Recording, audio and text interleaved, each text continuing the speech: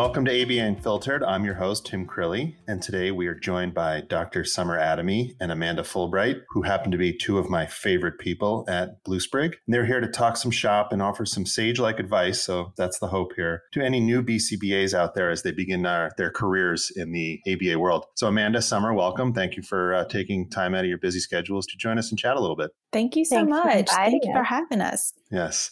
Amanda, since you're new to the show, I will let Summer, who I believe is making her 15th appearance or so on here. So Summer, I know we've met you in the past and you've introduced yourself, but for any first-time listeners, could you maybe just give us a quick rundown on who you are and what you do for Blue Sprig?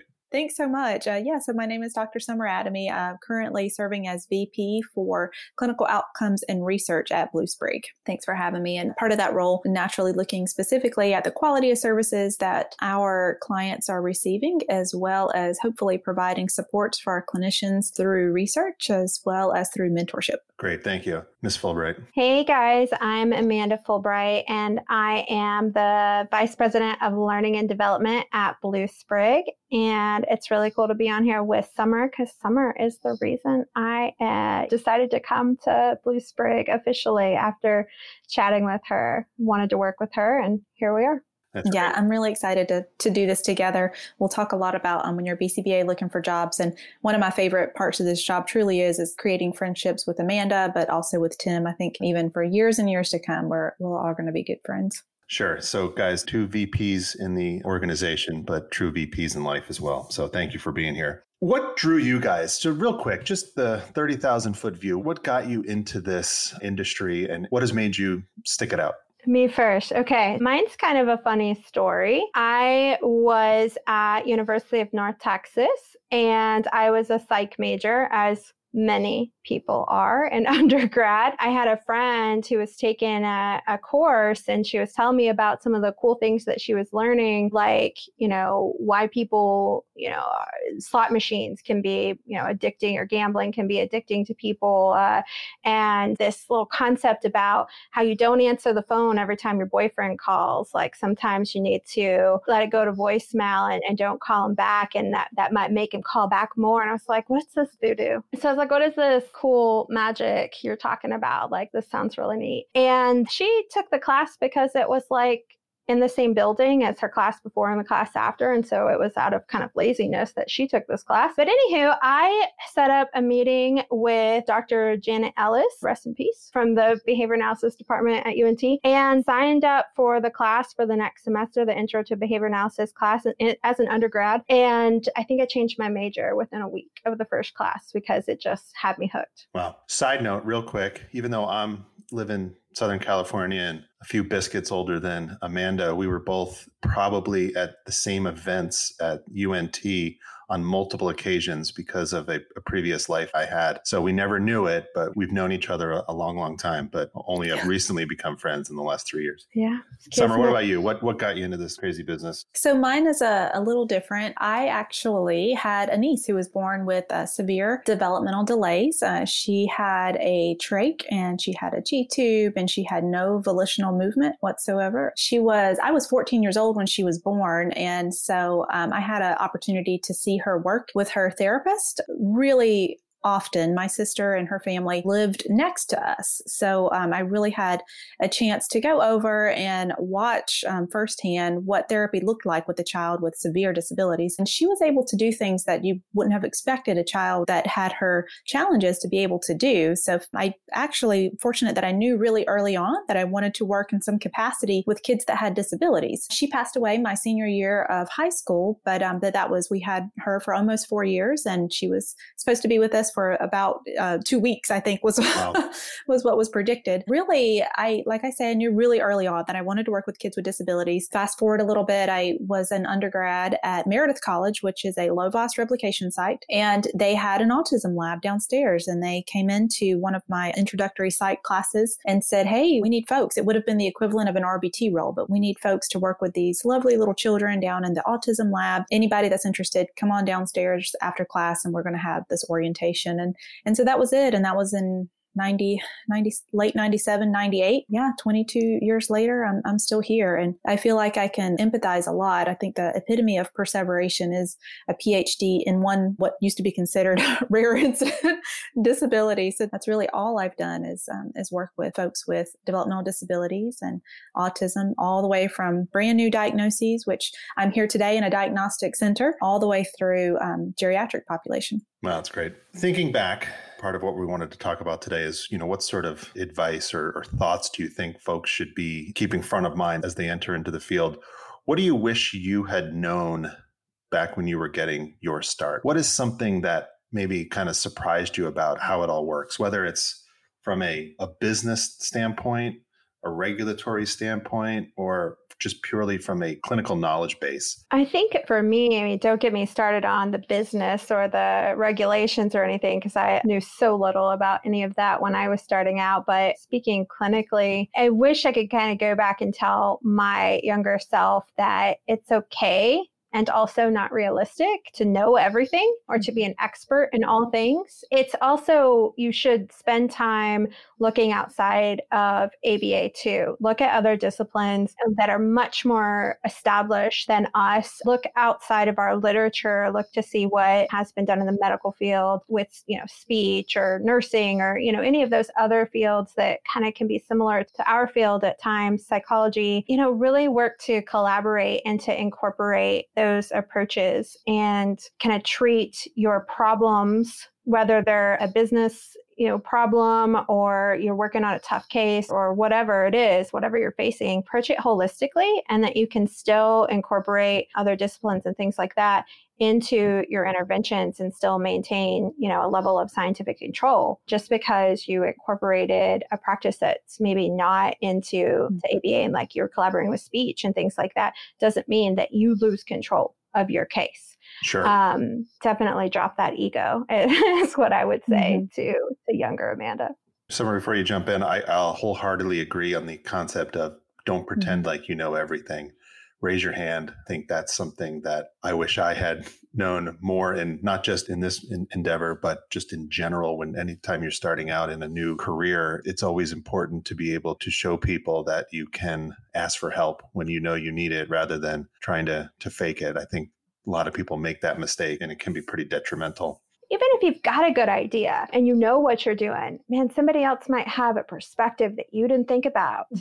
And that's really important, I think, to incorporate different perspectives, different experiences. And yeah, so even if you know what you're doing, it doesn't hurt to ask a trusted peer or a mentor what their thoughts are, what their 2 cents are on something. Yeah. Summer, anything to expand on? Yeah, and I agree with all of those points. I, totally think that we should raise our hands even after you've been in the field for a long time. Raise your hand and raise it often. Even like you say, when you think you have it all buttoned up, still, look for someone else's perspective. I would add to that I really wish that I had been encouraged earlier on in my career to visit a day habilitation centers, to visit an adult center, That's to visit. Point. Yeah, I really wish I would have. I didn't have that experience until I was probably 9 or 10 years into my career to actually work specifically with adults. And I think that, I hope that my clinical skills have sharpened as a result of those experiences working with adults that have autism and adults that maybe had never had services or adults that had limited services. It really makes me rethink, what are the goals and objectives that are really going to matter long term? Does it really matter if we're able to point to 50 things in the environment if we're not able to act with any type of independence whatsoever for what will be the majority phase of our life, which is adulthood? So I really wish that early on, someone had taken me even during undergrad to see this is what it looks like whenever goals and objectives are not prioritized, whenever we're teaching to a specific assessment tool, whenever we're not working towards independence and learning and truly learning in the natural environment. But I would say also to that, my first experience with going into some of the adult centers where these folks had never had access to services, that's what actually energized my interest in advocacy. And I wish that I had had that interest even earlier on. That's a fantastic point, and it kind of segues into something I was thinking about when, thinking about what we were going to talk about. Do you feel like that's a product of the system, the current system for becoming a BA? Do you think that's a failure in the way we train future BCBAs, or is it something that people should be trying to do on their own? I guess what I'm asking is, do you feel like we should revamp the way we do this to expose future clinicians to a wider range of individuals, populations, however you want to look at it? Do you think that's something that should be looked at, or would it not really have the same effect? I think it would absolutely have the same effect. And to be honest, I think the drivers for increased opportunities is directly tied to funding. There is just simply an unparalleled amount of funding that's poured into early intervention, as it should be. Sure. I'm certainly not discounting that. But because there aren't a lot of funding opportunities for the adult population, there aren't naturally going to be a lot of clinical opportunities there either. So you really do have to seek those opportunities out and then go from there. But because funding is so limited, because there's an assumption that we start to lose our ability to learn as adults.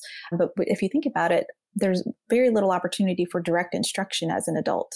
We've absolutely seen adults make massive gains just simply from a model very similar to early intervention when they never received that before. But the funding's just simply not there. Most adults are likely part of a Medicaid waiver program, and they may receive 30 hours a year of behavioral supports. Yeah. And so given that it's not often a competitive job market for behavior analysts to work with adults simply because there's going no to funding. be exactly. Well, and to add to that, that's, the particular funding sources many times are only paying for behavior analysts. They're not paying for an RBT. Sure. Therefore, there's not a lot of opportunities, many fewer opportunities for you to learn how to work. Sure. The internship sort of process.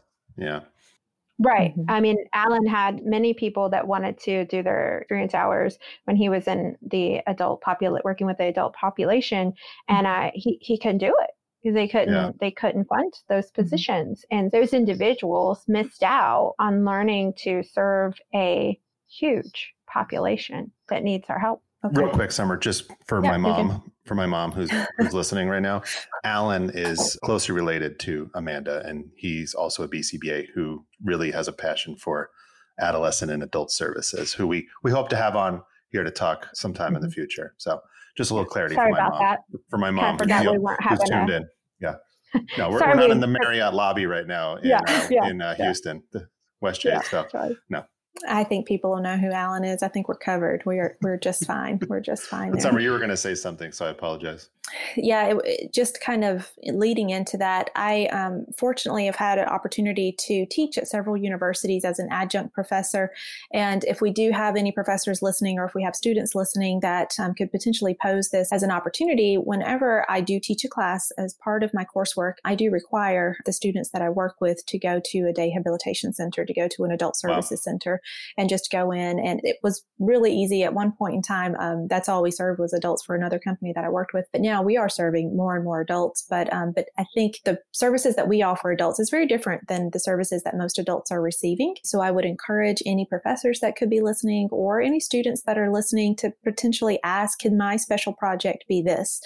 Because we have lots of students that decided to go into working specifically with adults based on those lab experiences, with the requirement being going to the day habilitation centers. Obviously, from the time, certainly, Summer, you became a BCBA, I became a BCBA. I think we got a couple of years on Amanda, but not too many. Obviously, we have seen a lot of changes in the process, but like everything else, it is still a work in progress. If we want to be taken more seriously as a discipline, there probably are some additional things that need to be added into this process just to make sure we really are producing well-rounded or more well-rounded clinicians on the other end. So, I don't know if there's anything else you guys would want to expand on, your thoughts on the current model of going to school, field work, supervision, if there's anything that you feel that we're lacking, or are we there? Are we doing a good job on that part of this process? Well, I would probably, the only other thing that I'd add would be medical necessity. I don't know that we have curriculum. I feel like I know we don't have curriculum designed around specifically programming to medical necessity. There has been a shift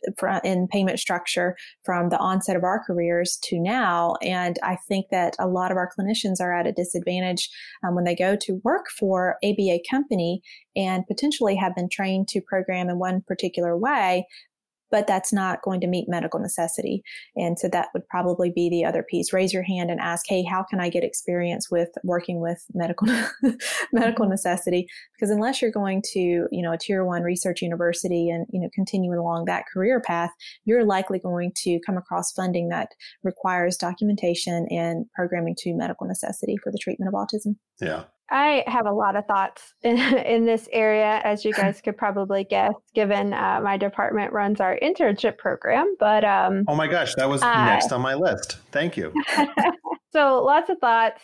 The first thing I think that first of all the BACB has made is definitely going in the right direction, and I really applaud what they've done as far as increasing the number of hours and making some stipulations around restricted and unrestricted hours. So for anyone that doesn't truly understand what that means, like kind of like focusing on like you're doing direct RBT work versus you're doing stuff that BCBAs would do, and so somebody can't finish all their hours working as the RBT and really great test taker. They studied, they know the material, they pass the test, but they've never been done BCBA work in their life. Sure. I think that they're making great strides, but I would say, this is going to be unpopular, but I think that some of the hours should be done post-degree. That way you're not shoving all of your experience hours and your coursework all in a 12 to 18 month period. And that gives you just some breathing room to learn the material and then learn to apply it. Or you have to have finished the first 2 introduction courses before you can start. Something along those lines, I think, would be important. And again, that might create an access to care issue, but I think the bigger issue is access to quality care, right? Not just access to care. For those of you who didn't listen to the introductory portion of this podcast, but I spent a little bit of time on the managed care side of the equation. And I think the biggest takeaway I had from my time in that world was really we're all responsible for the consumer protection aspect of this process. So it's up to the health plan to ensure that the right people are doing the right things, but it's also incumbent upon those providers to make sure that it's the highest quality of care. And to your point, Amanda, access to care, wait lists, all these things force providers more often than not to throw people in to situations that they're technically credentialed for, or they have the right whatever, but they might not have the skill set or the proper training. So given that idea, do you feel like it is more incumbent upon these ABA providers to be changing that narrative, to be ensuring that they are providing the correct level of mentorship, even if it's for someone that has already jumped through all the hoops, done all the things they need to do? Or is it really up to that individual clinician to be able to say, I need you to give me this? What do you think about that? I think it's both. I think that the individual employee should ideally be self-aware and recognize that they still have things to learn that they might not have received in their education or previous employment. But I think that the employers need to recognize that somebody's got to do it. And ultimately, you're the one with the clients and you're the ones with that burden to bear, I guess. You want to make sure that your clients are well taken care of. You then have to assume that role as teacher at that point. And even if, again, they might have a BCBA behind their name or they might be done with their experience hours, but as a provider, you need to make sure that they're qualified to provide that service. And that oftentimes is more than the items on the task list. There's in our internship program maybe 30 additional items that we add on top of the task list because we feel that that's something that they need to know. And if someone comes in with their experience hours done, we still run through and check off and make sure that they have these, 30 some odd items before we really can trust them with our clients. Yeah, I think this is a whole separate topic that, I'd love to have you guys back on to talk about. How do you take the health plan to create or help us create a true internship model, a 3-tier model where you have people in a mid-tier that meet a certain level of standards, can then operate with some level of independence, not a full BCBA, but help truly mentor in an internship model. I'd love to sort of explore that and really dig a little deeper into what your team's doing, Amanda, with that internship model. And then, from Summer, from a research and an advocacy standpoint, like how does that impact? How do we then deliver more care, especially as states are going to be hopefully starting to offer more Medicaid services and all those things? The impact on this industry is we need to grow, but we can't just grow. We need to grow responsibly and ethically, clinically sound, fill in the blank. So I think that's a great topic for a follow-up discussion. So before we jump off, any thoughts on the CEU process and how maybe newer BCBAs should be looking at that to really enhance their ability to be more impactful as a clinician? I think it honestly goes back to exactly the conversation that we were just having, and speaks to Amanda's point very eloquently. If you have a strong mentorship program in place, your mentor should be helping you with early on identifying areas that you should reach out and obtain more CEUs. And it's not just a check in the box, I need this many of these, but you truly are creating an intervention package for yourself that will fill in the holes for where you need more help. And, just to kind of tag along to what's already been said, if you don't know what you don't know, then that's really where you have to have a strong mentor to help you with those. I think recently I was having a conversation with a BCABA, and we were talking about the delivery of, potential diagnosis or non-diagnosis. And what I said to her is, I don't want you to have a learning experience that's going to have a negative impact on you for years to come, so that even a decade from now, you're like, oh man, if I had one thing to do over, it would have been this. I don't want, you to have that. I wish I could have a do-over there. And it takes, having that buy-in from vested, seasoned clinicians to want to see the field grow in a responsible way that shows the efficacy of ABA, which is something that, we're struggling with right now, with making sure there are enough mentors, because most BCBAs are less than 5 years into their practice. So there's only a few of us old farts around that can that can provide that type of mentorship. And to that point, a lot of folks that have been around for a long time have sort of moved further away from the day-to-day clinical and aren't in the trenches anymore. So it's a great point. I think that you've got to also open yourself up, kind of to my point earlier about looking outside of ABA. You absolutely need a mentor who is a behavior analyst and can help you with those things. But look beyond that. And there are some really great mentors that you might find yourself around that are not BCBAs. My mentor is not a BCBA right now, and she's amazing and has taught me just as much as my BCBA mentors. So do that. And then on the CEUs, I say kind of make buckets for yourself. Go find some CEUs that are going to help you with what you're working on today. But find some stuff, still look for things that you're passionate about. And it might not affect your work today, but it might affect your work later on. And so just always kind of keep your aggressive curiosity and just keep looking for something that you never know is going to spark a really cool idea or your next chapter in life. Yeah, that's a great point. And I know producer Lucas is probably watching the clock, so I just have a couple little things, Lucas. So hold on. Amanda, could you share with us your scariest driving with Summer story that pops into your head? Because we all have a few. Yeah, I think the scariest one, and if we ever have Nicole on here, I definitely have a real scary Nicole one. Summer, we were driving, and this was like the first time we had met Dr. Michael Cameron. Michael's in the front seat, and Summer's driving, and I believe it was Mandy and Rebecca and myself in the back seat. I knew you were going to, I knew this was what you were I've heard this is a good one. And so he had jet black hair before this story, and now it's stark white. Yes.